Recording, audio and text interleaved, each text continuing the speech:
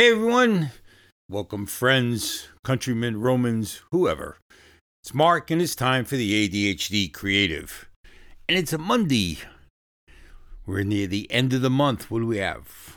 A few more days. Friday's the 1st, April 1st. April Fool's Day on a Friday and all weekend.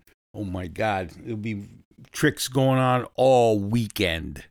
Anyways, welcome to the show. And for Monday, I don't know what I'm working on. You know what I wanted to talk about? This is kind of maybe something we haven't discussed. I'm still doing the circling thing in my own way. It may not be spirals, and, like I said, I wasn't doing that. I couldn't draw a spiral to save my life. And the mechanism that I'm using GoodNotes, and it gives you an opportunity to draw a circle that doesn't look like a circle, and it makes it a circle perfectly. It does the same for squares and triangles. It's pretty neat. So you can do any one of those shapes, and you can draw a circle that's crooked, and it'll make it a perfectly round circle or oval, whatever you're working on. But I've still been using it I'm trying to give it time. I don't know if that's going to make a difference.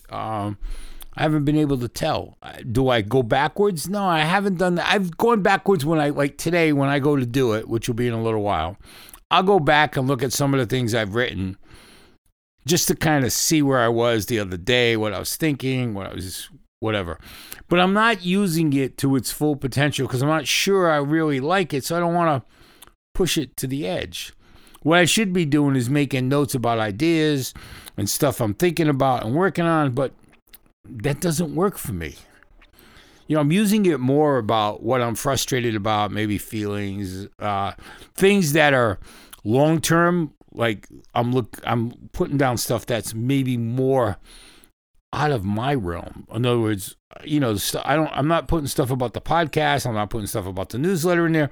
I'm putting stuff about home. I'm putting stuff about the business, my wife's business that I help her with, and our son works there. I'm putting stuff about homes, us looking or thinking about it, or everything. Nothing about the podcast, nothing about the newsletter, like I said, nothing about what am I going to talk about, or what am I thinking about, any new ideas, anything else, it's not being used for that. And I just hate doing that. I mean, I should, because maybe that would put it to the best test, but I haven't been able to figure out how to do it, because it's not something I'm used to. I don't know about you. I don't know if you do bullet journaling or journaling in general. I did it, like I said, years ago. I don't do it anymore. I don't find it useful. I'm sure others will say, no, you should stick at it, and you'll see where it comes into play. And I'm sure everyone's right. I just don't find it. But anyways, on another topic, I want to talk about something about ADHD I've been hearing about. And it kind of, I don't know, it upsets me and it doesn't. Hang on one second. The thing of what I'm hearing is, I have two granddaughters with ADHD, and they're both going through their issues at young ages. But, doctors are so readily anxious to put kids on drugs. And I'm not going to knock it. I mean, in some cases, it's needed. But I'll be honest. I've heard different things. I've read different articles that the drugs are better now than they were back in the 60s. I'm sure they are. But they're still mind-altering. I don't care what anyone says. They can say, well, they don't alter the mind. They have to, because ADHD is a mind thing. And anyone that doesn't get that is opening themselves up for issues with their children, because they don't realize that those drugs are mind-altering drugs. I'm sorry. And I'm not saying they're bad. Maybe they don't alter the mind as bad as they used to. I'm not saying that sometimes kids... there are times when kids need drugs, maybe because of anger, maybe because of what, but when I was a kid, when they put me on drugs, it wasn't because of anger. It was because I was running all over the place and driving my parents nuts. And they did it for a year, and I turned into a zombie, and they took me off them. I've never been on them since.